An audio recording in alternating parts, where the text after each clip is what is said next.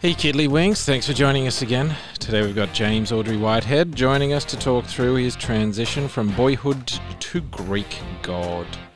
He's a talented programmer, an aspirational young chap, and a future leader of a successful team somewhere in Australia, or possibly worldwide. We talk over his self-esteem issues as a teenager growing up in Brisbane, which have carried over to some of his young adult behaviour. Talk about eating healthy, gym bros, and chasing tail. Please check out his Instagram account at JamesXWhitehead or stalk him on the Faceballs for those extra special behind-the-scenes photos. If you like what you're hearing on the podcast, please reach out on the socials on Facebook, Instagram, and Twitter at Advice for Blokes. A thumbs up, a friendly comment, or scathing insults are always welcomed. If you'd like your voice organ to be featured on an upcoming episode, we've got a recording device configured to take the whole lot. Up to 30 seconds on 0295418450. Any sort of feedback can be left here, including requests for shout-outs to your mates or business. We're not too picky, and if it helps a brother out, we're totally okay with it. The final intro message is to give you a touch-up and let you know you're not alone out there. Please make sure you let your friends know the same. Like, share, subscribe, do the doobly-doo that you do so well. Peter Andre approves this message. Let's get right the shit into this bad boy.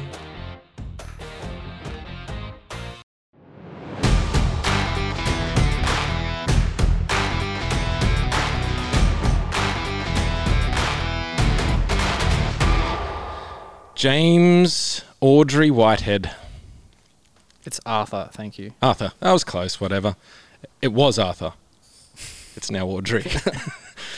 Well, your name to me hasn't been James for a long time. It's been Smudge, which of course is James backwards for those who didn't get the correlation there. I think you're the only person that calls me that besides Paul.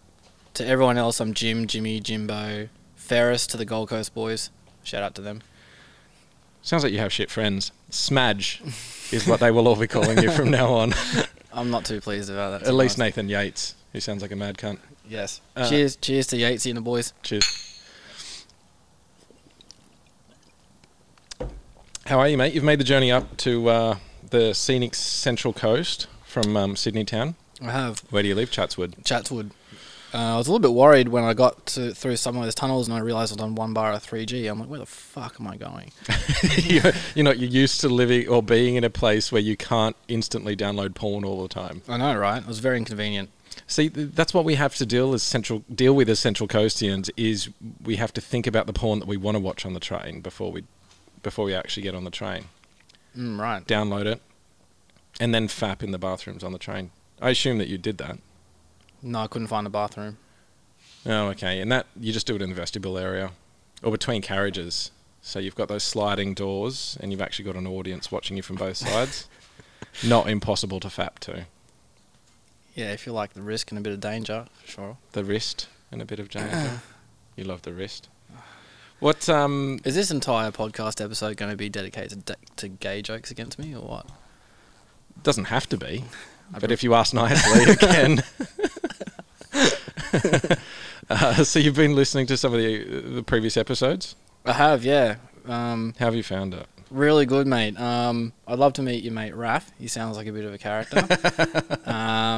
To be honest, I think I've gotten through almost every episode. Yes. The one with your mate, I've forgotten his name, but he had the Gelignite, the sticks of Gelignite. Oh, that's school. My cousin Jason. Your cousin Jason. That was a belter of an episode. I listened to it on the way back from Brisbane to Sydney on a flight. Yeah. And I was so into the episode that I didn't actually realise we were landing and everything back in Sydney. I still had like 10 minutes to go or something. It was a great episode. Wonderful.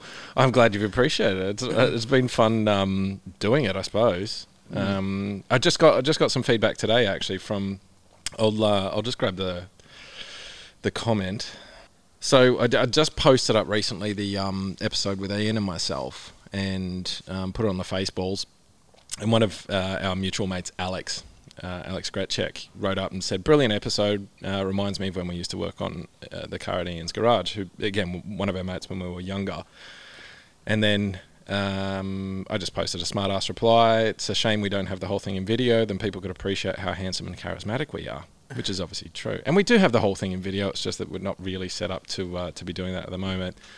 Thanks for having a listen, man. Much appreciated. And then he wrote back No, Josh, thank you for the lols and the balls to make the podcast. I've been in some dark holes. Yep, those ones too.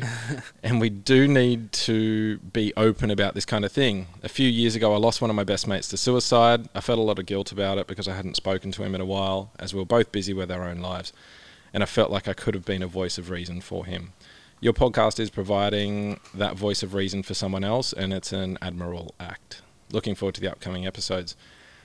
Reading that back, I literally cried. Like, I actually choked up. The fact that one person has been able to, like, I don't give a shit. I'll chuck 100 of these things down on the intertubes. All I have to do is sit here and, talk shit with somebody who's reasonably interesting on the other side of the rather rickety IKEA table. But the fact that somebody has taken something positive away from it has really sort of... My passion wasn't gone, but it's like upped my passion for actually getting more and more stuff out there that's relatable to people. Yeah, and it's such a good forum for people to come in and tell their stories, and for people to know they're not alone out there, right? And even the episodes where you don't touch too much on that stuff, it's still a good laugh. It's good banter. Yeah. Well, so from my side of it, it's more interesting to hear about the aspirational stuff than it is the relatable stuff. But if it's coming from somebody who is actually relatable, so say Ian again, the first hour has been nothing but lols and dick jokes and farts and whatever. Number one. It smells like sushi. Sorry, guys. Oh, you can't smell the sushi. There was some soft crab in that one. The second part of it is talking around when his marriage broke down and his sort of trend towards alcoholism and the way that he sort of coped with that and how he's triumphed and how he's actually dealing with those things. And that's the more important thing for me. The message for me is more so that these are the things that I contend with, and this is what I make of my life, as opposed to listening to somebody sit there and fucking talk for an hour and a half about how depression has blown their fucking life up. Like, I get it, that can happen. But what's more important is... And it'll be heavily scripted at that. Well, possibly from their side of things. Like, some of the other podcasts I've listened to is stuff where, somebody's talking about how fucked it up how fucked it up is being in prison. How fucked up it is being in prison. Words, I've done them before, I promise. So Yes. Nice one. Fucking dog cunt. Well done, Smudge. Thank you. Yeah. That's more important. I feel like it's a much more interesting listen and far more engaging if you've got somebody who's saying these are the tragedies that I've sort of dealt with in my life, but this is what I've done with myself. Does that make sense? Yeah, 100%. Yeah. So yourself, you're a talented programmer. Oh, I don't know about talented. Well, you can program. Yeah, I write the codes. Done the codes. So you're elite hacker. So does that mean as a young pup that you were... Well, actually, happy birthday for last week Thanks. Before. Yeah, 20th of August. Yes. Happy 29th. Thank you. Yes, last year in the 20s. It really doesn't change when you get to your 30s. I hope so. You hope it does change? I hope it doesn't change. Oh, okay. No, yeah. You don't even have to be any more responsible or anything. The only difference between kids and adults is the amount of money that they've got. Yeah, right. What? So you're a programmer. What sort of got you down the path of programming? Yeah, look, I always had an interest in computing. When I was at high school, as young as high school, I took the IT subjects for what we call in Queensland our OP, equivalent to your HSC here in New South Wales. And I just fell in love with coding and computing. I got into some of the hardcore nerdy stuff like Linux and all that from a very young age. I think I had from as early as 15. I'd been using Linux as my desktop environment. And I came out of high school. I kind of knew I wanted to do something in computing, possibly software development, but I wasn't that sure. So I just ended up taking a gap year that turned into like 3 years. Yeah. Which finally, is the best gap year. Yeah, because I mean, it would have been a waste of time going to uni straight out of high school because I just didn't know what I wanted to do. And funnily enough, all the people that gave me shit for it, most of them ended up gave you shit for taking a gap year? For taking a gap year and not going straight to uni. Yeah. Most of them dropped out anyway. Right. So were they doing... Had they start... I mean, you're now several years out of uni, obviously. But did they do something career-wise that was actually related to what they were studying at university, or did they go in a completely different direction? You don't know? One of my mates that I was closer with, he got a degree in business and then just went overseas travelling for God knows how long. Never did anything with it until several years later. And I'm kind of like, well, we're actually in the same net position. Yeah. You just took your gap after uni. I took it before. Yeah, I touched on that with Bensky, is this idea that you come out of school and you go and do a university degree, which, how much does it cost these days? Was it 40 grand or something? It depends. Mine was like $1,000 a subject. Okay. $1,000 a subject, so 4 subjects per semester. Yeah. So $4,000 per semester, that's $8,000 per year. Yeah, so my degree was about 24 grand. 24. Mine was about 26, I think, because I failed a couple of subjects on the way. What'd you fail? I failed operating systems programming, which is C, and didn't retake it. And failed network unit, like IP addressing, the networking stuff. That shit, yeah. Oh, that stuff's boring as fuck. Couldn't do it. Yeah, right. So you spend your 26 grand. So you've still got a HEX, or what's it called, HELP? Yeah, I'm almost done. Right. I got about 3 grand left, which I'm just going to lump sum. Okay. Yeah. But so how does that work? Every year then you submit a tax return and then the tax office says you actually owe us more money? No, you declare it when you get a job and you give them your TFN, you declare that you have a HELP debt. Okay. And then it comes off your gross. Right. And as you earn more money, it scales up how much extra they take from your gross. Okay, so the more successful you are, the quicker they're taking the money from you. Yeah, pretty much. Seems to be the way that our tax system and country in general works. Yeah. The more successful you are. So if you're in that top tax bracket, which is $180,000 or so plus, then every dollar you earn over that amount, 50% of it goes to the tax office. Yeah. Just to make sure that we can keep those Centrelink bludgers sitting on their asses, eating Doritos and smoking darts. Yeah. Yeah, whatever. Right, so you've how'd you go in your degree overall? Do they care these days, or is it just I've got one? No, I mean... Has anyone asked to see a copy of it? No. So you put that on your CV? Yeah, it means nothing. So you say, I've got a bachelor in... information technology, specialising in software development. Right, and you just put that on your CV and no one has asked to see it? Not one. No one's even asked what my grade average was or anything. So no one gives a shit, right? So it's just like a prerequisite, right? Every job application you see will be like, must have a BA or degree in whatever. Yeah. Yeah, actually, good point. No one's ever asked for proof. Right, so anyone out there who wants a job as a software developer, just put on your CV that you have a Bachelor of IT. Pretty much.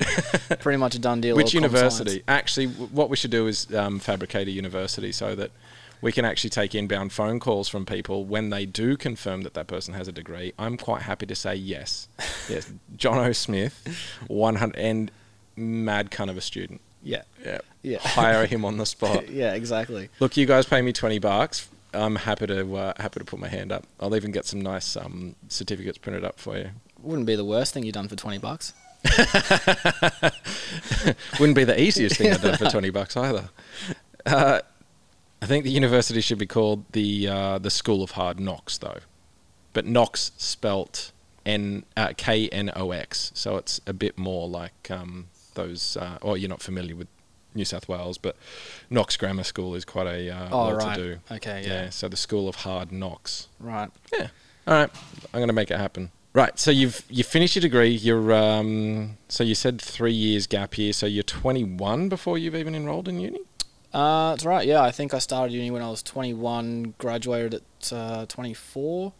So I did my degree over 4 years because I worked part time for my last year of my degree took 2 years. Because I was working part-time, so I switched to part-time uni. Okay.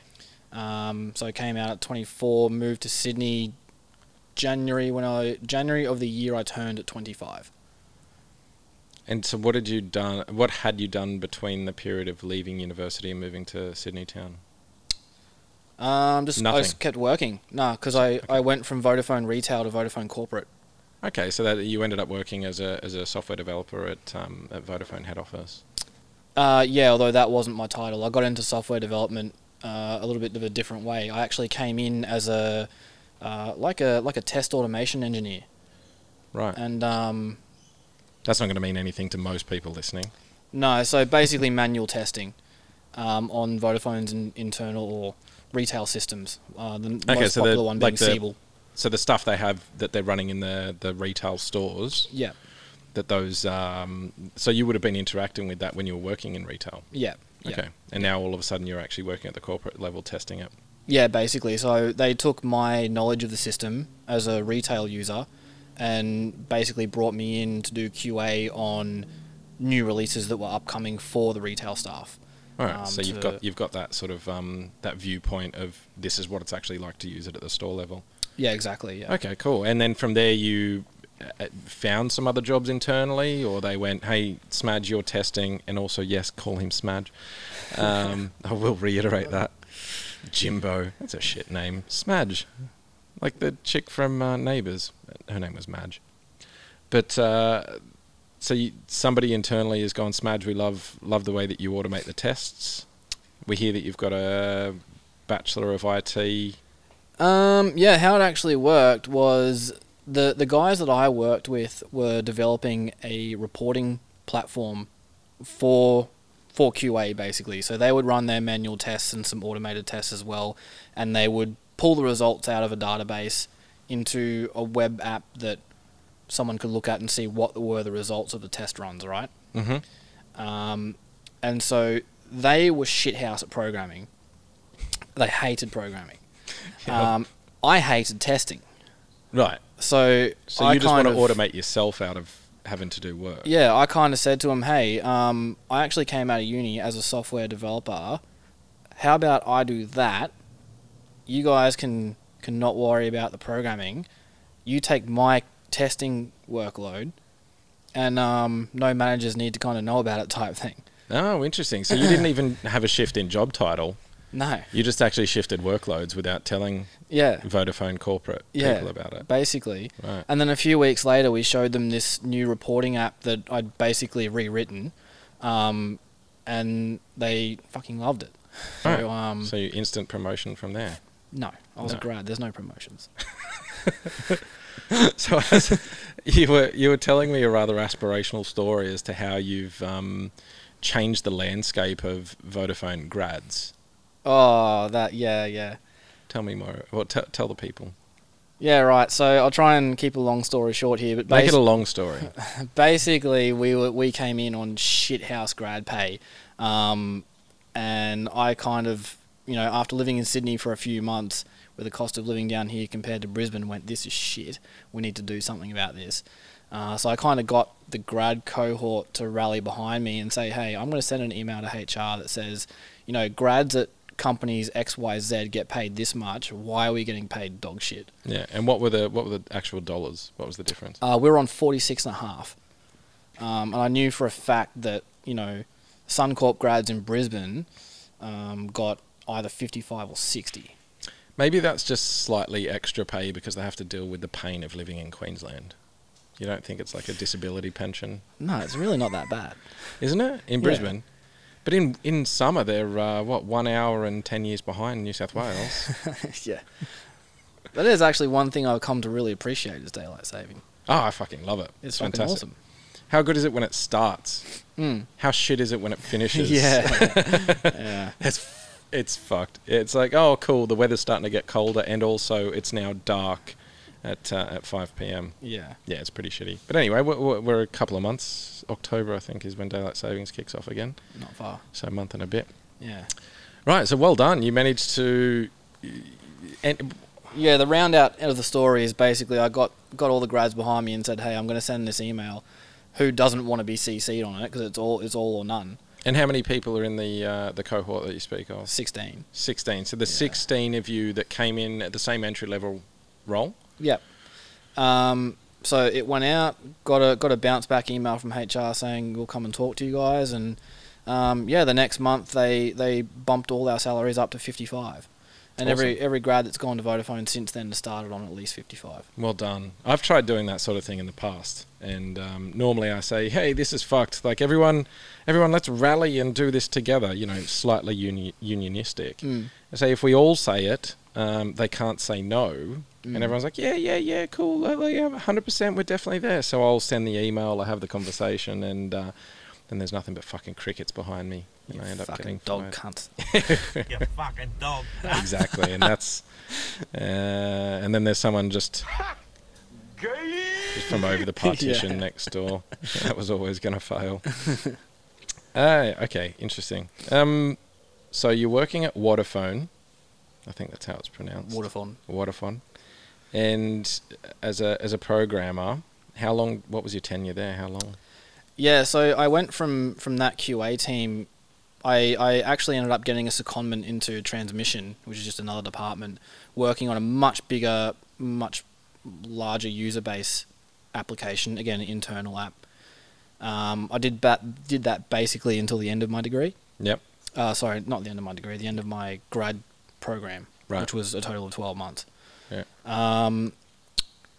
From there, a few things happened. So the new internal app I was working on, they decided that they wanted to outsource it, so they didn't kind of have to worry about it and have to employ software engineers in-house to build new features and maintain it and do all that. And that, from my experience, that seems to be a very, very common theme, is that you can have a very talented group of programmers working for an enterprise, and unless they're specifically a software development house or someone who produces software, they see it as a massive risk having programmers work for them. And that's a mentality that I cannot fucking understand. If you have programmers who are sitting there able to write custom shit for you every fucking day of the week, you can literally walk into the room and go, "Oi, listen up, you bunch of fucking... You fucking dog cunt." Listen up, I've got a great idea. What we're going to do is we're going to sit around. We've got this system that does this, and then they have to enter X, Y, and Z into a particular screen. But what we don't want is for them to have to do that. How can we automate that? And then you have some guy, somebody who's aspy as fuck in the back of the room, who's, hasn't showered in 3 weeks. He's had 8 Red Bulls today, and he can literally solve your automation problem within 15 minutes. Right? Yeah. That is a huge asset to have. Think of the man hours that are saved by automating. Like, everything that we do these days is leading towards automation. Everybody wants to automate everything. But a business who has an operational situation that is not 100% focused on software, they see it as a massive risk having software developers working for them. That really fucking frustrates me. Yeah. You'd be better as an organization, instead of having 75 spreadsheet jockeys, who are all generally call themselves business analysts. Yeah. We all know your joke's a job. Or project managers or vendor managers or service managers. Those kinds of fucking roles, you just get you get half a dozen decent developers and pay them a reasonable amount of money. It doesn't even have to be amazing, and make sure that their workplace culture is good. Yeah. And you're going to have some fucking awesome stuff that's automated, but also fill them in on the end-to-end story, which is, this is the problem we're trying to solve. This person does this and this person does that, and therefore this is the outcome. How can we try and fix this? But what tends to happen, even when they do have software guys on board, is they just say, I need to take this Excel spreadsheet and turn it into this PDF to email to this person, right? And that programmer takes that very specific and finite task and makes it happen, not realizing that if they'd gone 2 steps back, the business person or the business analyst could have said, this is the real problem that we've got. This person sends this email, which is this spreadsheet, which goes to here, blah, blah, blah. And they could have actually automated the entire fucking arc, so that nobody has to really do any sort of manual movement in the middle. I don't think software guys are given enough credit. No. That being said, 90% of the software guys I've met are fucking retarded. Should be shot. Am I the 1%? I think it's 10% smudge. 10%. Okay, yeah. So I see what bracket I fit in.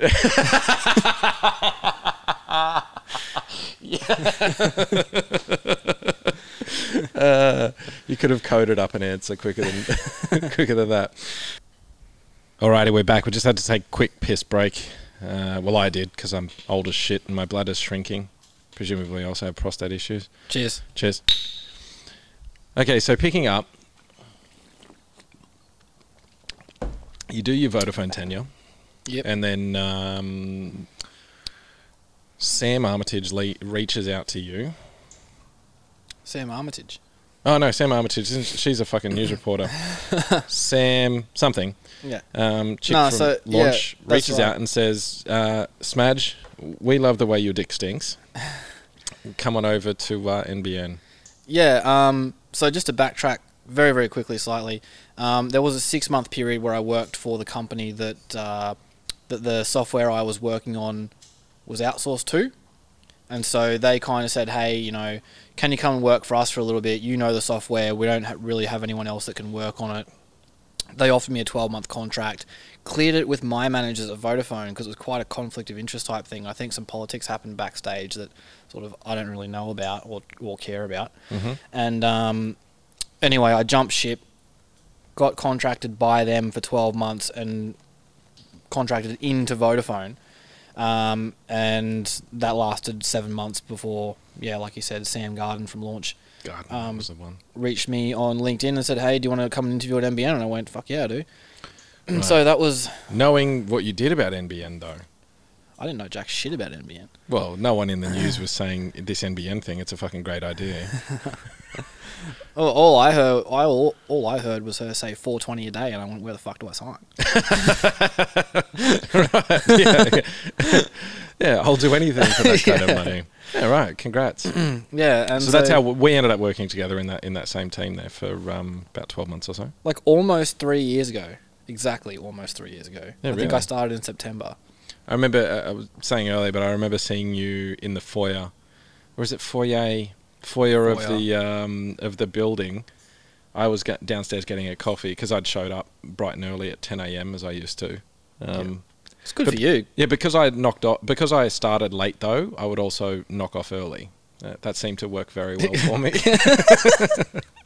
I think, from memory, the Greenwood at North Sydney got clobbered quite a few times. Normally punished on a Thursday afternoon. Yeah, so my 1 day a week in the office. Solid 5 hours. Yeah, wait, it wasn't even solid. I'd had an hour and a half for lunch as well. Go and get myself some banh mi. Oh, dear God, those Vietnamese pork rolls. Destination roll. Fucking amazing. Anyway, sidetracked. Right, so end up working at NBN, and since then you've done a bunch of different you worked at NBN for a while. You came in as a junior. I think in terms of your skill set, that probably wasn't necessarily fair. Not so much from your skills, but more so your ability to deconstruct a problem. That's the thing that kind of sets anybody out in any role whatsoever. It's not about knowing what the processes are and following them. It's about figuring out a way to solve a problem in an effective way. You know, and what's the most efficient way you can solve the problem? That helps as well, but more people are so worried about being efficient these days instead of concentrating on being effective. Yeah. There's no point automating or doing something really, really quickly that gives you fuck all output. Honestly, like a guy I used to work for, he would be concentrating on constantly being as efficient as possible on all of the tasks he did every day instead of concentrating on the stuff that was actually fucking worthwhile. Yeah. And I think we tend to, in society, that's a bit of a problem as well. We're concentrating on getting stuff done as quickly as possible instead of stopping and going, I can get rid of fucking 80% of this bullshit and just do 3 or 4 things that are actually either really, really meaningful to me as a person or that have a profound influence on somebody else.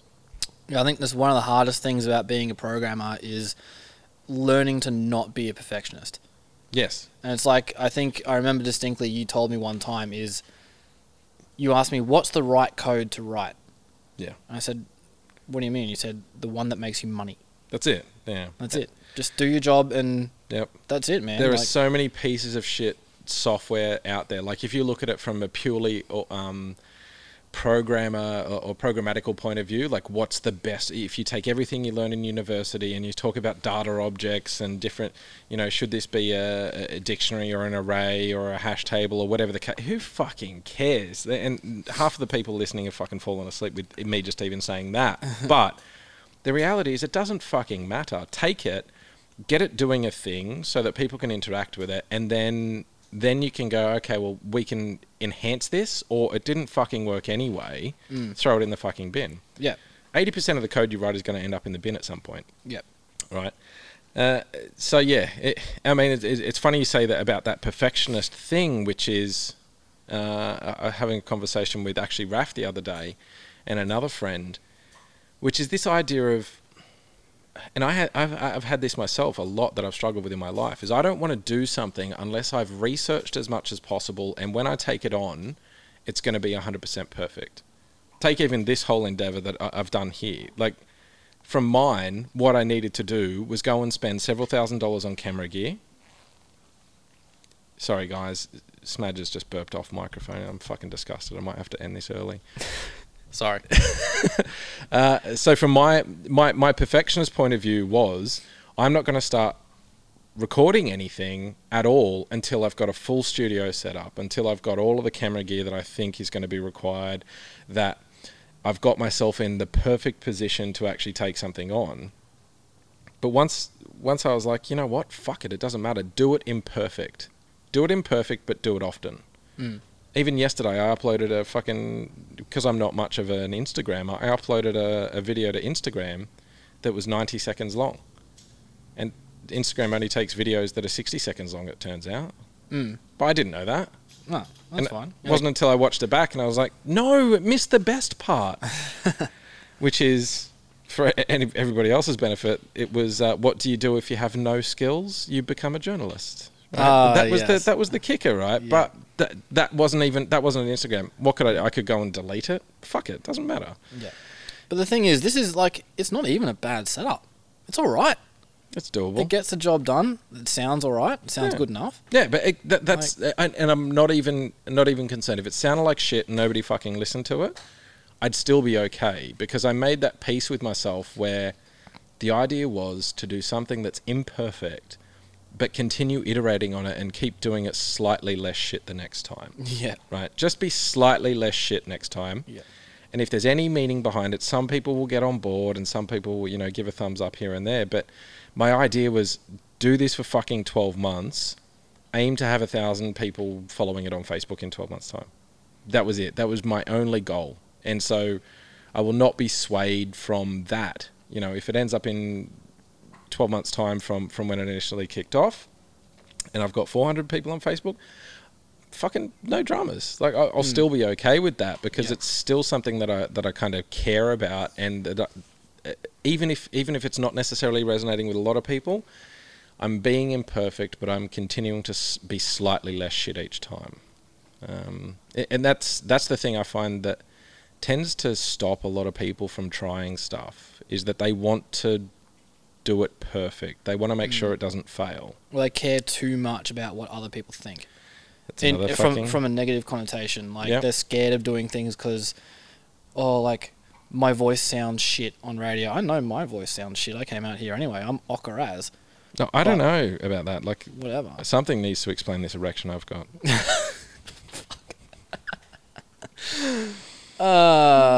Could just be that I'm sitting across from you. Yeah. So that's actually one of the points that I was going to actually raise. Some of the stuff that I'd written down in my carefully architected notebook here was this idea of jealousy. And I was having a conversation with someone at work the other day. Jealousy is something that I don't think I've ever felt. I think maybe in my teen years, maybe I did. But I think I've been, I guess I have to say I've been fortunate. But the thing is, as a teenager, you feel all the emotions. Oh, all of them all the time, and they're all completely conflicting and all fucking confusing. Yeah. And then at the same time, you're like, oh, I wonder what a vagina feels like. I still wonder.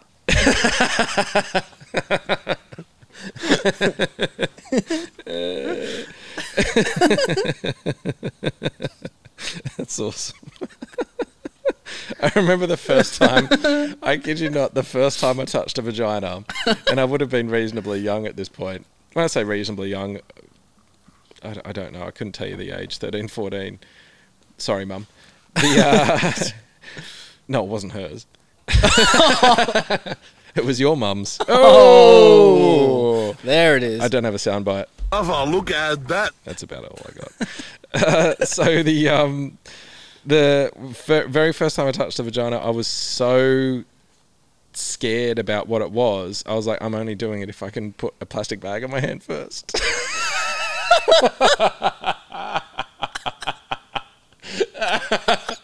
I remember it so vividly. What? I know. Look, I was young. What the fuck did I know? Oh, fuck.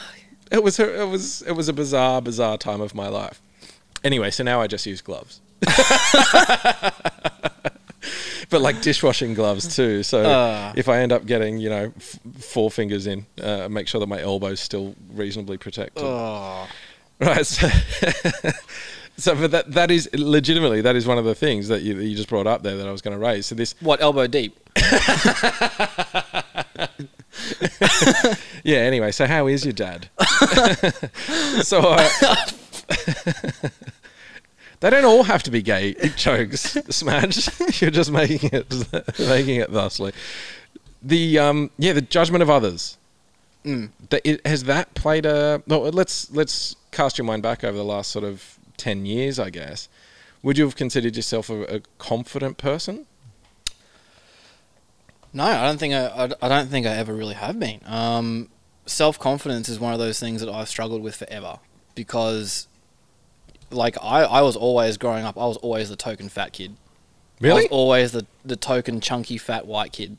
Yeah, right. And where were you hanging out? Brisbane. Why were you the white kid? Brisbane. What was the northern suburbs, Brisbane? What was the sort of nationality of the people that you were hanging out with? A lot of my friends in primary school, in particular, were Indian, Filipino. Oh, okay. So you legitimately were the white kid. Yeah, in Okay. at least those circles, yeah. But jealousy of others? No, I don't think so. But I've always had that thing where I'm self-conscious. Things like going to shopping centres, even. Like when I was in my teenage years, I hated going to the shopping centre because I was so self-conscious. Okay. How did that manifest? I got no idea. No, I mean, what was your behaviour? What were you feeling? It's just stupid. You just feel like everyone's looking at you, and they're not. But it's just what you feel. You feel like everyone's looking at you. You start to hyper focus on like the clothes you're wearing, the way you're walking. Because I was overweight for most of my teenage life. How overweight are we talking? Sucking your stomach in. Like at least 20% body fat. I have no context. Like round. How fat were you? I was round fat. Roundish. I was rotund. Okay, so but what was your body weight? How tall are you? Were you 5? So I'm 6 foot exactly. Okay. The heaviest I ever got was, well, actually not even high school years. The heaviest I got was 101.5.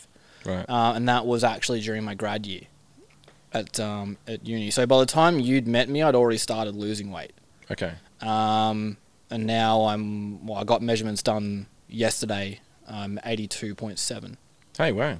Awesome. Yeah. And do you have a goal weight in mind, or do you have a? So this, for me, it wouldn't be so much about attaining a goal weight, because a goal weight is a metric that's definitely measurable. Obviously, you can say, yes, I've reached X amount of kilos, and for me, I'm 6'4", which obviously people are sick of fucking hearing, but we get it. You're fucking tall. Yeah. I'm also very good looking and really, really well hung. And modest. Hey, I tell jokes. Yeah. So the heaviest I was I just ticked over 100 kegs. Just over. And I was like, oh, maybe I should probably have a look at that at some point. Yeah. I was married, 2 kids. I was quite comfortable with my life. It didn't really bother me, but I just went, 100. Okay, well, that's something. I remember the day you came to work with celery, carrot, and hummus, and someone goes, "You want a diet?" And you went, "No, I like Paul. hummus." Yeah, Paul's like, "The fuck is this rabbit food you're eating?" I need something to dip in my hummus. Yeah, that's true. That's what it was. I was like, I just really like hummus a lot. Yeah. Oh, they were wonderful days.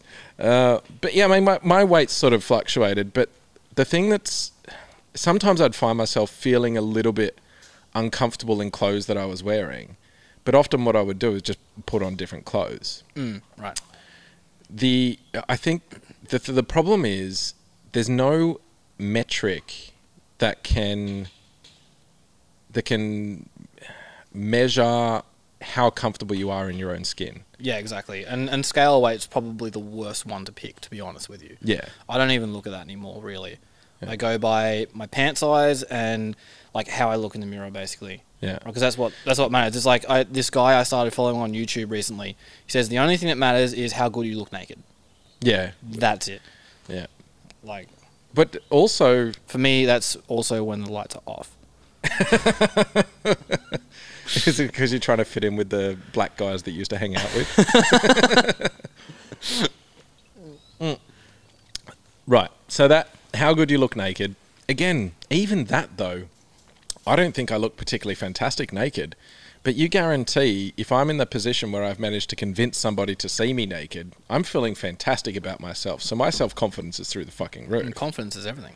Exactly. Yeah. You could be 145 kilos. Like, look at someone like Kyle Sandilands.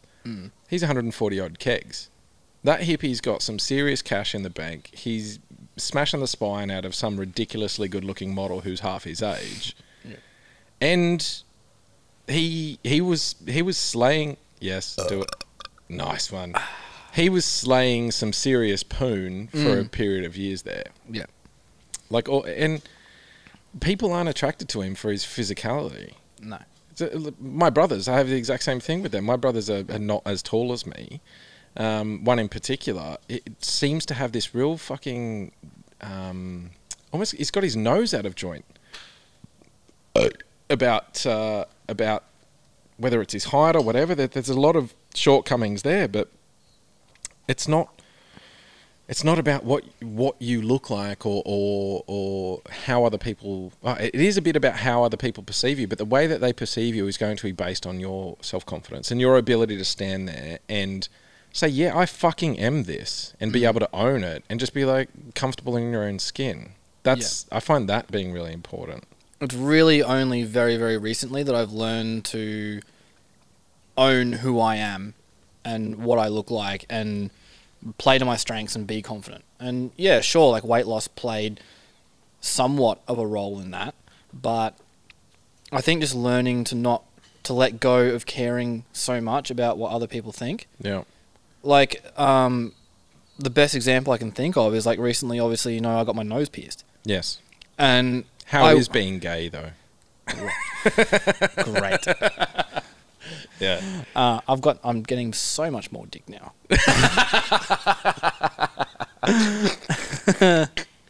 But not the shitty crusty ones you used to be getting. No, exactly. But I never would have done this because I cared so much about what other people thought of me that I would not do things that I wanted to do because I was scared of looking stupid or scared of looking dumb or not looking attractive or whatever. Yeah. And now I'm just like, that might look alright. Fucking went the next Saturday and got it done and went, yeah, cool, backed myself. Well done. Yeah, congrats. I mean, that's all we can do is like, that's something very, very hard for me to try and wrap my head around in any capacity, is this idea that before I do something, I'm going to think about what other people will think of it. I've not, maybe that's a slight on my behalf, that it's something that, maybe I'm not compassionate or I don't think of other people enough. I don't think that's necessarily the case, but the fact that I'm not stopping and going, before I do X, I'm not going to go out and shoot up a fucking family park. I'm not going to be like, I just feel like, taking a shotgun and just knocking a few kids on the head. But that if I'm going to do something in my life, I just go, hey, let's just fucking figure it out and see what happens along the way. Yeah. I think that's normal. I mean, even before I got it done, I asked a few people kind of what their opinion was. I was like, hey, floated the idea around, what do you reckon this would look like? Yeah. And, it was a mixed response. Some people were like, yeah, go get it done. Some people were like, I don't care. Yeah. Other people were like, nah, don't do that, it'll look shit. But the people that said that were very conservative people anyway. Yeah. You mean politically or just general their life? Just generally quite conservative. Okay. So I kind of went, whatever, like that's good enough for me. Let's just pull trigger. So how have you found your friends then? Like, because I remember, was it 6 to 12 months ago, you put up a post on Facebook saying, I just wanted to put it out there that I'm in a bad place mentally. I've been suffering from depression. I'm dealing with it. We had a lengthy conversation at the pub a couple of months back now. And it was you and I sitting there having this kind of very brutal conversation around suicide and depression and how it affects our lives. And you and I were kind of on that same wavelength where it's like, yeah, these are the things that I go through. And it seemed like the other 5 or 6 people that were sitting there at the table were almost like dumbstruck by the fact that people would go through this or think these things. And not just that, but openly talk about it. Yeah, I guess, that's probably more so the thing, yeah. Like, what do you mean you thought about killing yourself? Yeah, like, not just the once. Yeah. Yeah, maybe this morning. Yeah, that was quite surprising. So how did you, I don't know, what was your takeaway from that conversation? I felt it was quite a positive thing to see other people, like, eyes wide open going, are you fucking serious? Yeah, I went down to my worst 6 months ago and have been in recovery since. But, that would have been, 4 months ago that conversation took place? I guess so, I don't know. I have no understanding or concept of time. I think I remember distinctly 2 things from that night. One was Drew, kind of like wide-eyed going, what the hell have you been through? Yeah. And the other being... And he was quite inquisitive too, which was good. He was very inquisitive and very supportive. And the other one being Paul, bless his heart, he's the way he is. He's probably one of the hardest nails I've ever met in my life. And him going, yeah. What the fuck do you mean you're sad? Sad about what? What are you depressed about? So Paul's grandson, Paul and I were sitting outside of the, what's the pub at Killara? The Green something, not the Greenwood. Where's the Greenwood at? I can't remember what it's called. Green Gate. Yeah, the Green Gate Hotel. So we're sitting outside the Green Gate Hotel in Killara. He and I, because we have the ability to sink a reasonable amount of alcohol, we'd bought jugs for everyone. Last time we went in, we brought out jugs, and then everyone left after just finishing one of the jugs. So he and I had 2 full jug of beer each, and we were sitting out on the stools outside on the horrific highway, drinking out of full-size jugs. Yeah, nice. And that's when he told me about the bullshit with his grandson having leukemia, 3 years old. The prognosis was he was going to die. Yeah, that's pretty heavy. He is one of the most stoic people. Like, as much as he comes off as really he's quite an abrasive individual at the best of times. He lives in St Ives. He's made a decent amount of money, but he has done it through working hard. He hasn't sort of come from old money. I've a huge amount of respect for him and what he's been able to accomplish, and the fact that he's able to take on life every day, even just knowing that your grandson of 3 years old is facing death, like imminent death. I don't think I could function as a human being. No. And he was still showing up to work every day being racist as fuck and, making his jokes and all that sort of stuff. Remember when he broke his back? Oh, yeah. And he was in a back brace. Yes. At work. Yes. And you're like, how you going, Paul? He's like, good. Like, as if, I'm all right. What are you talking Whatever. about? What the fuck? I'm like, how's your back? He's like, still a pain in the back. In this brace. It's like, that's the only thing keeping you upright now. Yeah, and the top of the brace was around where his pectoral muscles would be if he had any. Yeah. and because it sort of poked out, it looked like he had some quite decent teenage breasts. Yeah, I wasn't looking that closely. Right. Anyway, I swear I never masturbated to it.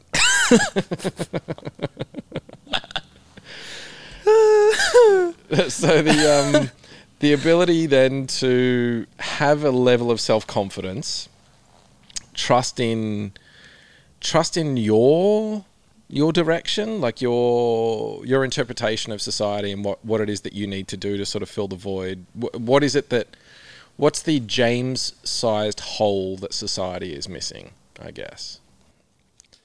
Where you can feel confident in the fact that you can show up and do something every day and feel okay about it. And let's just start with feeling okay. Like, not feel like you're changing the world. Just feel like you're filling that place that you need to fill in society. Yep. Oh, man, that's a tough question. Look, for me... Take your time. For me, it's about following my passions and just giving it everything. Like, I think the one thing that I can really credit myself to above all else is my work ethic that I've had, like, literally since my first day of primary school. My parents will tell you, you know, I was always the hardest worker. And I think, Dwayne Johnson, The Rock, his mantra is be the hardest worker in every room you walk into. Right. You know? That's kind of what I've tried to do a little bit. And my confidence has come from just applying myself and just doing my best and achieving some level of proficiency, you know, without trying to sound like up myself or anything like that. Just like working. This is a safe space. Okay, good. Yeah, I mean, I just have certain things I want to achieve in my career. Obviously, one of them is, you know, making a lot of money, but who doesn't have that goal? Do you have a set number that is going to make you happy? No, not really. In the later stages of my current job position, what I've actually taken a lot of joy from is mentoring others. Okay. Particularly my 2 juniors. Earlier in my career when I first started, I got a lot of joy out of seeing people use the software that I'd written and, you know... Find benefit from it and appreciate it. Whereas now, for me, it's more about, I've taken a little bit more of that mentoring or senior leadership type role. Yep. We can make seniorship a word. Leadership. Senior leadership. Seniorship. Yeah. Raf made irregardless a word. So that's not a word. It's not a word. Raf, it's not a word. I'm sorry, bruh. Sorry, bros, that's not a word. Irregardless of what you think, Smudge.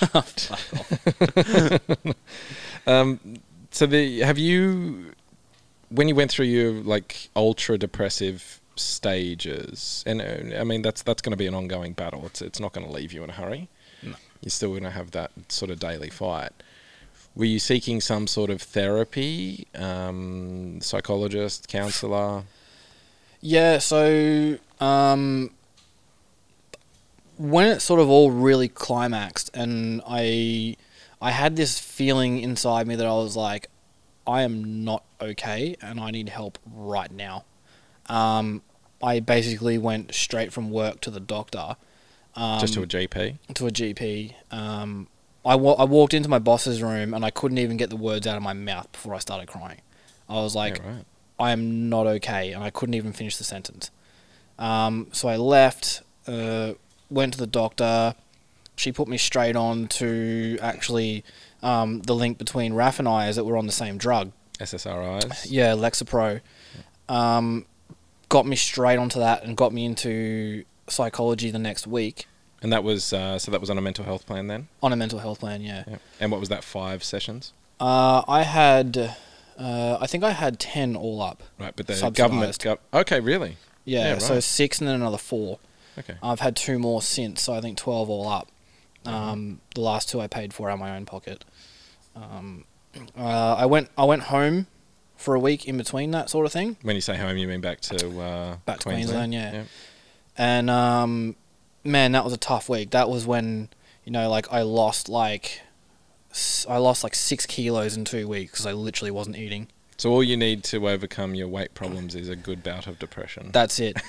Right. That's what I said to a few people in a joking way. I get a little bit too dark with my depression jokes sometimes, I think. No, lean into it, man. You're the one who's gone through it. I reckon... Someone asked me, what's your secret to weight loss? I said, bro, just get your heart broken and don't eat for 2 weeks. Oh, nice one. Yep. So, yeah. But I always encourage a good Coke addiction. That always tends to help with the weight loss. Yeah. Have you tried ice? Not yet. Not you. Oh. But I like the fact that you're aspirational. Maybe one day. Someday I'll be good enough. Someday I'll be good enough to go and hang out in a public park, smoking ice with the local 13-year-olds. Maybe then Josh will respect me. Nope. That's not true. I respect you greatly. That's why you're fucking sitting here. Yeah, great. Thank you. Yeah. But no, so yeah, 4 months worth of psychology, back on the drug that I was on all through basically my teenage life. So you already had, you were already taking antidepressants in your teen years? Yeah, this was the second bout that I've been through. Okay. And yeah, basically to where I am today, somewhat recovered, I think you could say. To the point where at least my psychologist doesn't think she has too much more to offer me, which is probably a good thing. Yeah, so in my teenage years, it was more. I don't really know if I had depression in my teenage years. I think I was just a hormonal fuck. Yeah, well, most teenagers are. Right? Most are, right. I think I would have benefited a lot more from counselling in my teenage years, which I was never offered. Oh, okay, so you just went straight on to the antidepressants when you were in your teen years. Yeah, I was just, like I said, a hormonal shit. Had a lot of problems with anger. Didn't get along with my parents at all. And Mum just took me to the GP and they put me on Lexapro at a very low dose. Okay. And kind of went, that'll sort him out. Off you go, Tiger. And I was on that on and off for several years. You didn't have any sort of ADHD diagnosis or anything of that? No, nothing like that. Never had any of the symptoms that I've had now. So, I ended up coming off the drug after I'd moved to Sydney. So I was on it quite long term, just at a very low dose. Are there any effects regarding alcohol or drug use alongside Lexapro that you're aware of? Alcohol does sort of affect you more. So you mean you actually save money in the long run? Yeah, it's great. I'm now more of a Cadbury than I was before. Cadbury. So that's what was Cadbury's slogan? Glass and a half of full cream milk in every block. So yeah, Cadbury girl is or Cadbury person is somebody who gets drunk after a glass and a half of alcohol. Basically, yeah. So keep me off the vodka cruises and we're good. But it goes so well with your nose piercing. I know. So now with your life then, have you? So would you consider yourself now an adult? I guess so. Like, do you feel it, or are you like, well, I'm nearly 30, so I have to say I'm an adult? Yeah, I think I really felt like an adult for the first time when I turned 25 and moved to Sydney. Away from my family. But that's actually a pretty big deal. I mean, I had already lived out of home for a year at that point, but I was 10 minutes down the road from Mum and Dad, so it wasn't really... Was your mum still washing your clothes? No. Okay. No. Well, I still fly up every weekend to get her to wash mine. Have you been of that? What I tend to find is I hang out with some reasonably aspirational people, like people who are aspiring to actually do something with themselves, do something with their life. They want to start a business, or they want to, do a degree, or they want to study this and they want to learn that. What I'm finding though is I can stand there and give them a huge amount of encouragement. Like, yeah, absolutely, you can do that. Like Bensky, who was on a few eps ago, when he was starting his business, he was reaching out to everyone that he knew saying, look, I want to start my own business. The idea is tell everyone that you fucking know that you want to do this thing. Take on board the good vibes that people give you, and the people who are ultra conservative, like you said, regarding the stuff that the people that you've interacted with is, yeah, you are going to have a level of naysayers who are like, no, you've got a good job, it's a set wage and all these kinds of things. But the aspirational people, still a lot of them have these grandiose ideas that they want to actually take on, but it seems like they're waiting for somebody to stand there and hold out their hand and say, come with me, I'll show you the way. Or they want to play it too safe. Yeah, well, they're looking for the perfectionist side of things, or they are definitely playing it too safe, where they're like, no, it's okay, I'm going to do this one, so I've got my fixed income, and then I'm going to do this one as well, because, one day that's going to work out. The reality is, unless you're balls deep in something, it's probably not going to work out to be amazing. Do you find yourself still in this position today where you're seeking, not so much a father figure, but I'll use that as the example. Are you seeking a father figure that is going to kind of take you and prop you up and show you the way to your success? Or are you now of the opinion that you control your own success? Definitely the latter, I think.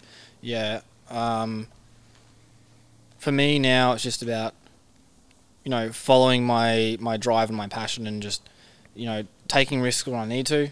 Yeah, calculated risks, obviously. Calculated risks, obviously. And, I don't think... I've had mentoring. I've had great mentors along the way. Have you? Who were they? The most influential to me would have been my friend Thomas, who was my mentor at Vodafone. He was a senior engineer, contracted, and he basically took me under his wing and taught me basically everything I know. Right. Until such time as I got to NBN and met all you guys. And then he was like, "You're on your own, you piece of shit." Anyone who's going to work at NBN, if you're not suicidal, you maybe should be.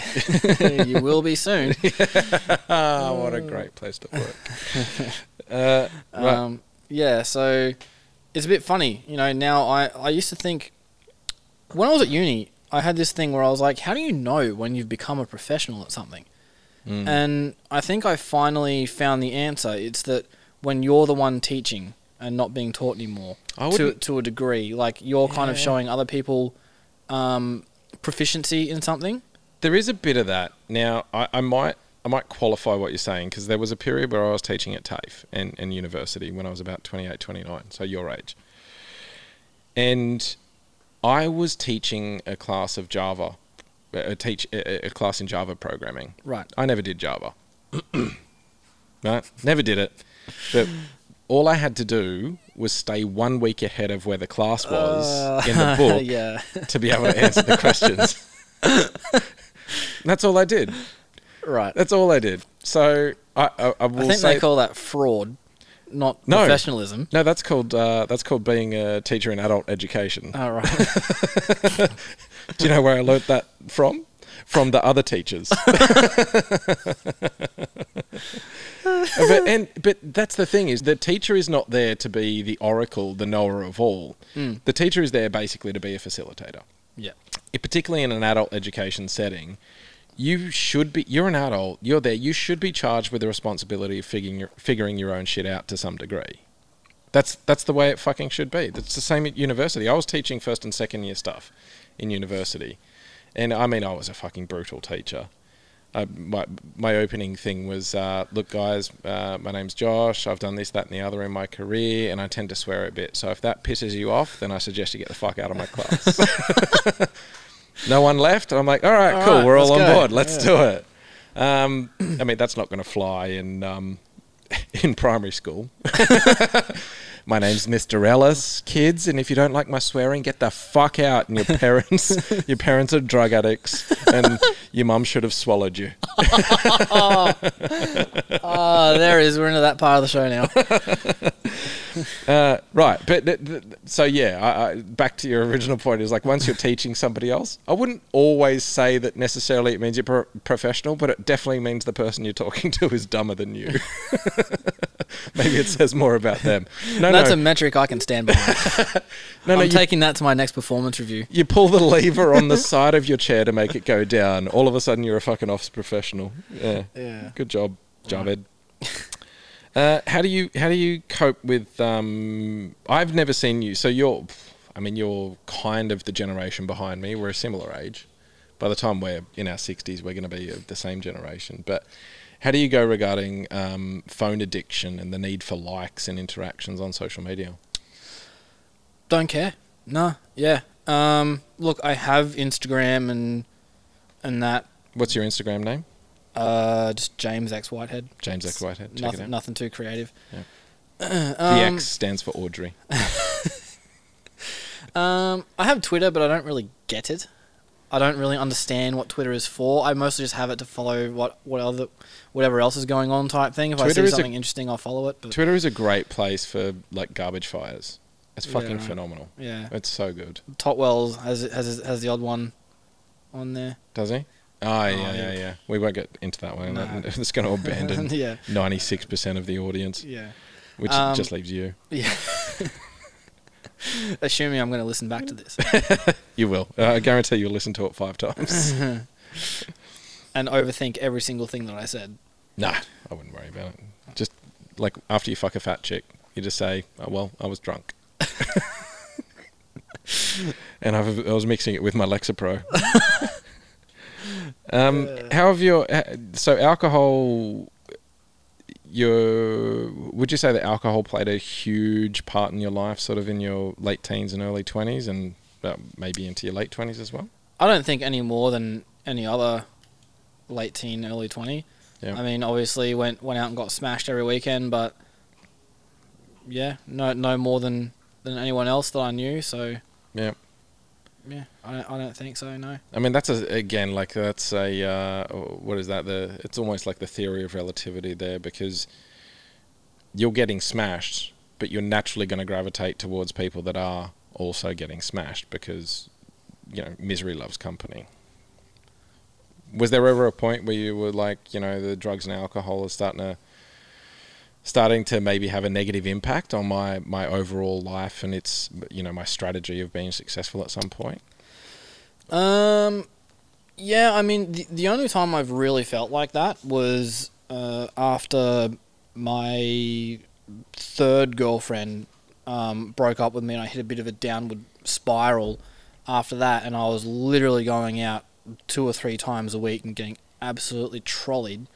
There was a few months later that I kind of looked at myself in the mirror and went, okay, we've burnt off a bit of steam. You look like shit. You feel like shit. It's time to kind of right the ship a little bit. Get back in the gym and start eating good again, and lay off the piss a little bit. Stop going out on a fucking Tuesday, Wednesday night with one person that's half keen type thing. That's when you meet the most interesting people, though, in my experience. I don't know. Going out on a Monday night to a pub to get, with the intention of getting absolutely fucking trolleyed. That's actually when you meet those people who are like, oh, you're fucking hardcore. I can take you back and we're going to do anything. Do you know where I can get a bag? Of course I do. It's a fucking Monday. I definitely can't continue the rest of that. They are super interesting people. Because it's like, well, no, this is your lifestyle. For me, it's like going out and getting munted on a Monday is like, oh, well, this is a bit different. Whereas them, it's like, yeah, it's fucking Monday. So what? Do you have any... Neck a long neck VB at 7:45 in the fucking morning. Yeah, dog counts. Where how do you find yourself positioned? So you're now you're going to be earning a reasonable amount of money at this point in your career. You're sort of 30 odd.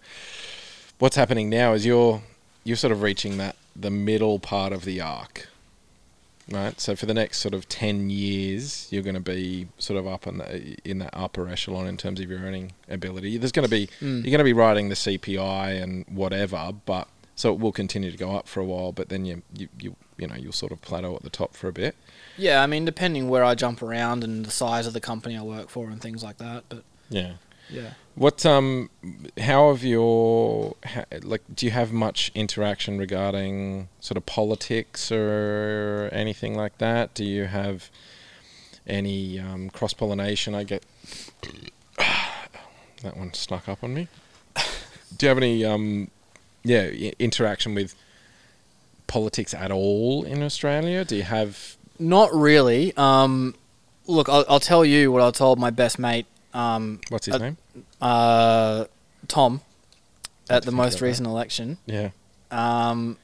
He asked me who I voted for. He told me he voted Liberal because he said he's not a low class piece of shit or whatever the word he used was. And I said to him I voted Greens, and he said, "Why is that?" And I said, I support their stance on drug policies. Oh yeah, which is like we should make them legal. Like bring in pill testing and all that sort of stuff. Pill testing, I actually, I'm okay with that. I think that seems to be a pretty reasonable thing. Yeah, people are doing drugs anyway. Get rid of the dogs and all that. Like people are going to find the shit. Yeah. If someone wants to get munted, they will find a way. But at least make it somewhat half safe. As a parent out there, would you rather that your son or daughter be doing pills that have been tested at a music festival, or pills that haven't been tested and were snuck in the arsehole of some, questionable human being from Western Sydney, like literally inside their butthole. What would you prefer? Like that it came in a bum bag and they could take it to somewhere and get it tested, and somebody goes, yeah, that's fine, no dramas. That's good. Go have a great time. Yeah.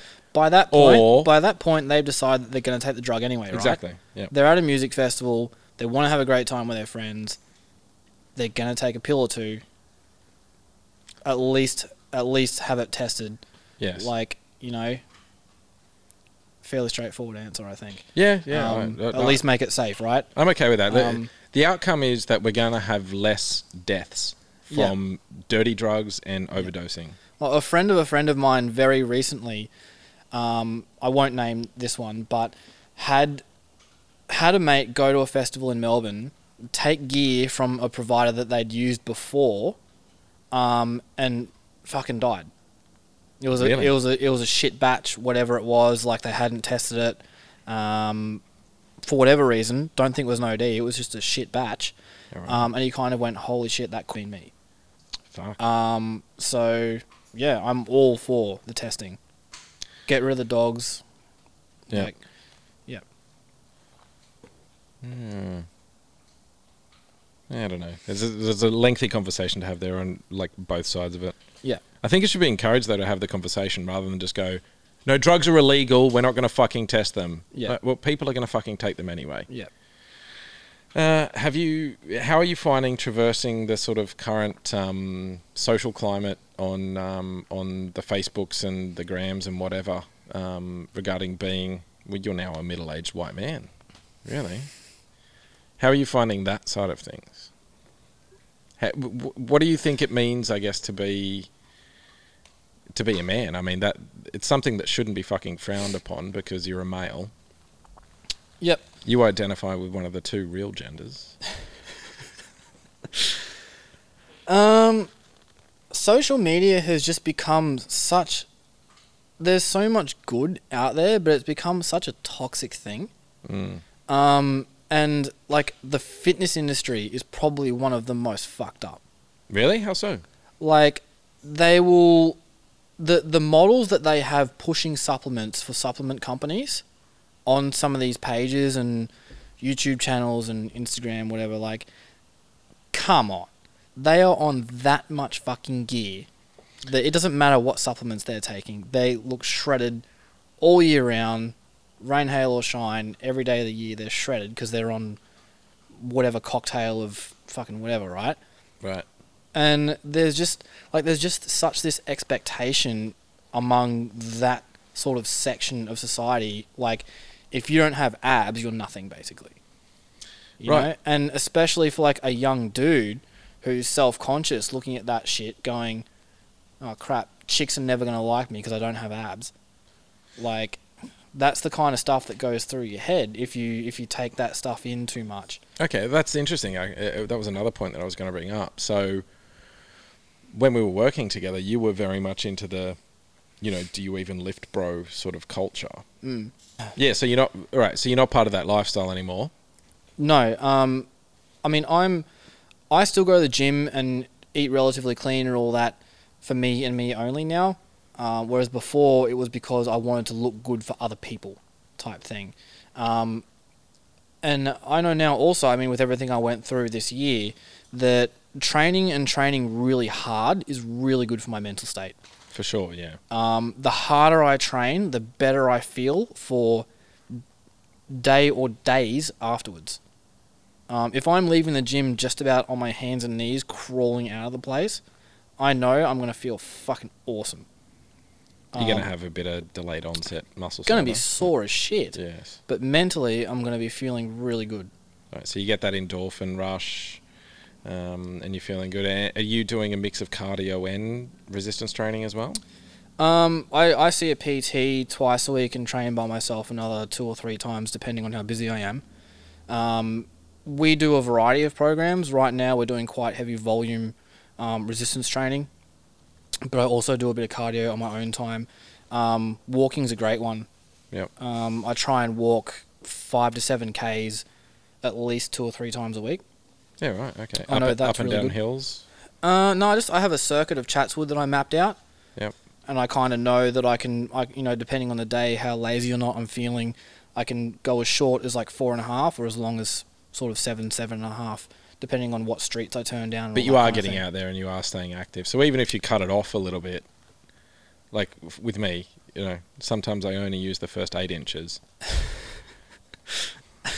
Leave the other 6 for spare. But yeah, you are still getting active, and you're out there, so you still get that bit of a rush. You still feel like you've done something productive. Yeah, I find that with exercise too. It can be something even quite minimal, which is take Polly for a walk up in the scrub, and then I feel good because she's getting some exercise, and then there are a couple of steep hills there, but if I don't really feel like doing that, I'll just be like, no, I know the hill's there.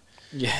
But I'll still feel good about the fact that I was near the hill and I had to walk to get near it. Yeah. How do you find, do you have some friends that, friends or associates, I guess, that you would consider to be reasonably successful? Or at least on the surface, they're successful in some regard. I think it depends on what you perceive as success. But this is what I'm saying, is like regarding your point of view. So, of your successful friends, the ones that you do have, which you'll be able to pinpoint 3 or 4 in your head possibly, when you see them kicking their next goals and actually achieving some level of success, something that is aspirational, do you have a genuine feeling of appreciation and love and, wow, what's another word I could use? Like happiness, I guess, for their success? Or do you feel a sting of, I wish I was doing that?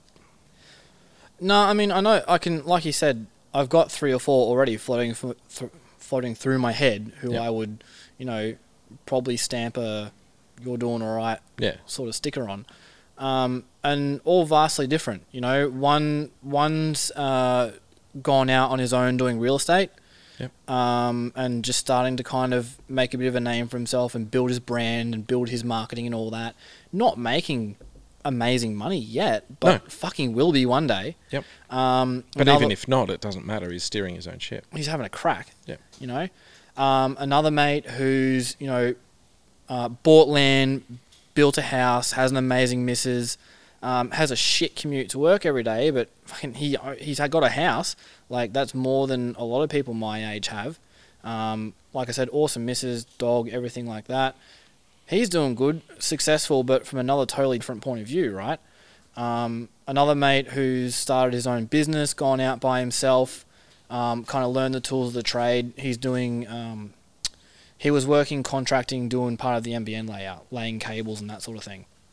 And then became a project manager, and then actually went out by himself and bought into another business and that. Again, I'd definitely call successful from another point of view though, right? Yeah. All successful in their own ways. And but again, in my eyes, all equally successful. But it's not about the measurement of success. What I'm saying is you will be able to identify those people who you deem as being successful. Yeah. Right? When you see them succeed though, do you feel a genuine internal level of happiness for their success, or do you feel a sting of jealousy about it? No, definitely not. So you feel happiness for them. Yeah. So you see your mate. Good on him. And I think that's actually a reasonably rare thing. Is where, like for me, I love seeing success in my friends. I'm so fucking happy. Somebody fucking, like, what's the word? What's the thing where you frog jump over the thing? Leapfrog? Leapfrog. So somebody leapfrogs over me in terms of any particular standing in my life. I see them reach this next level of success. I will genuinely feel happy for them instead of, like, I will never be like, oh, I wish that was me, or he doesn't fucking deserve that, or this, that, or the other. I am so fucking ecstatic for my friends actually reaching that level. Like my mate Connell was working for an accounting firm, bought an accounting firm. Then he's bought another one. Then he's been doing all these negotiations with different businesses, and his success has been fucking amazing. Bensky is another example. Seeing him start a business from fucking nothing I think he's looking to have 13 or 14 employees in the next sort of couple of months. For me, yeah, right. I look at that and I go, that's fucking amazing. Like, I'm so fucking fortunate to have you as a friend, and I'm so fortunate that I've been involved in this growth of your business or this growth of you as a person. Maybe there was one time where I gave them a bit of advice that has actually helped them in some capacity, but I would never sort of presume that.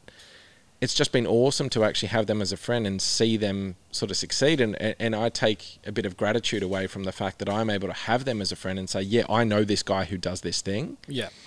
Again, you know, Bensky and Connell, great examples there, and Reese, the photographer, another great example, where I can say, yeah, I fucking know this guy, and he's fucking kicking goals. Yeah. And it's not even defending them, but it's more about actually having this appreciation that fucking good on you, bro. Like, fucking well done. That's like, really cool. Nobody else has the balls to fucking do that. No. And it's not necessarily just about the business side of things, but you see them go from success to success.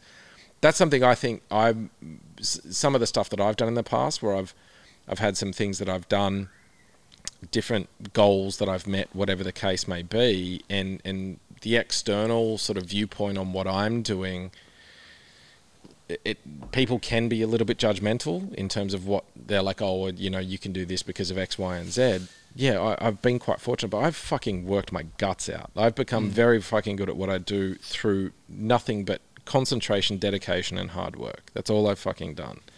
And in a reasonably fortunate position now. Some people might look at my position and say, your wife just fucking left you, you know, you've got a son who was born missing part of his brain, you know, both of your kids have got speech impediments. Like, maybe somebody could look at that and go, and also you live in a shed. It's a nice shed though. It's a pretty fucking good shed. Substantial. It's not about the size of the shed, it's about how big the shed is. Oh wait, no, that's the exact same thing. Yeah, it's about the size of the shed. It's about how you use the shed. Not very well from the looks of things.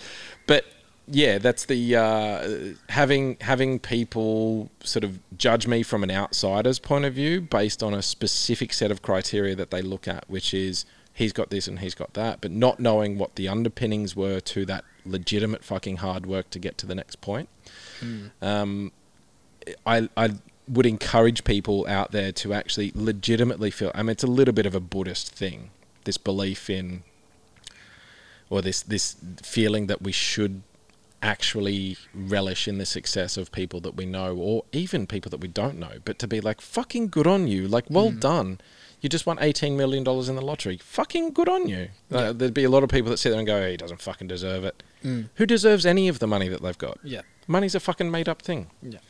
I think jealousy is kind of one of those traits, or one of those things that people feel. It's like people that bully, right? Like, it shows a sign of weakness. Yeah, there's insecurity there. Yeah, insecurity is what it is, really. No, I agree with you completely. I think we may have run out of my list of things to do. Do you have anything else that you've got that's on the tip of your tongue? No, not really. Just wanted to say thanks for having me on. Honoured to be here, and I hope you bring me back for another episode. I'm really fucking happy to have you. So, at the wrap-up, don't forget, we've got to say if you or anyone else you know is in a dark, desperate place and could do with a bit of a leg up, go to lifeline.org.au or hit them up on 13 11 14.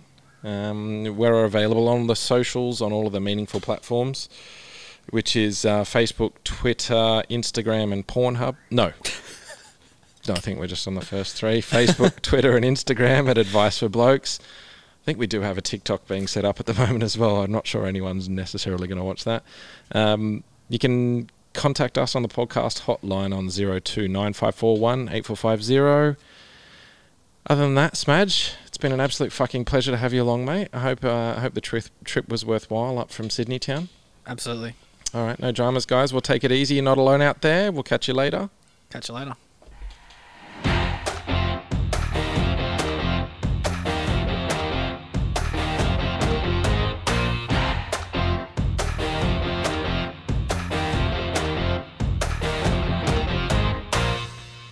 How'd you find that? Yeah, good. Easy? That was a good episode. Talked a bit of shit in the middle there somewhere, but everyone does.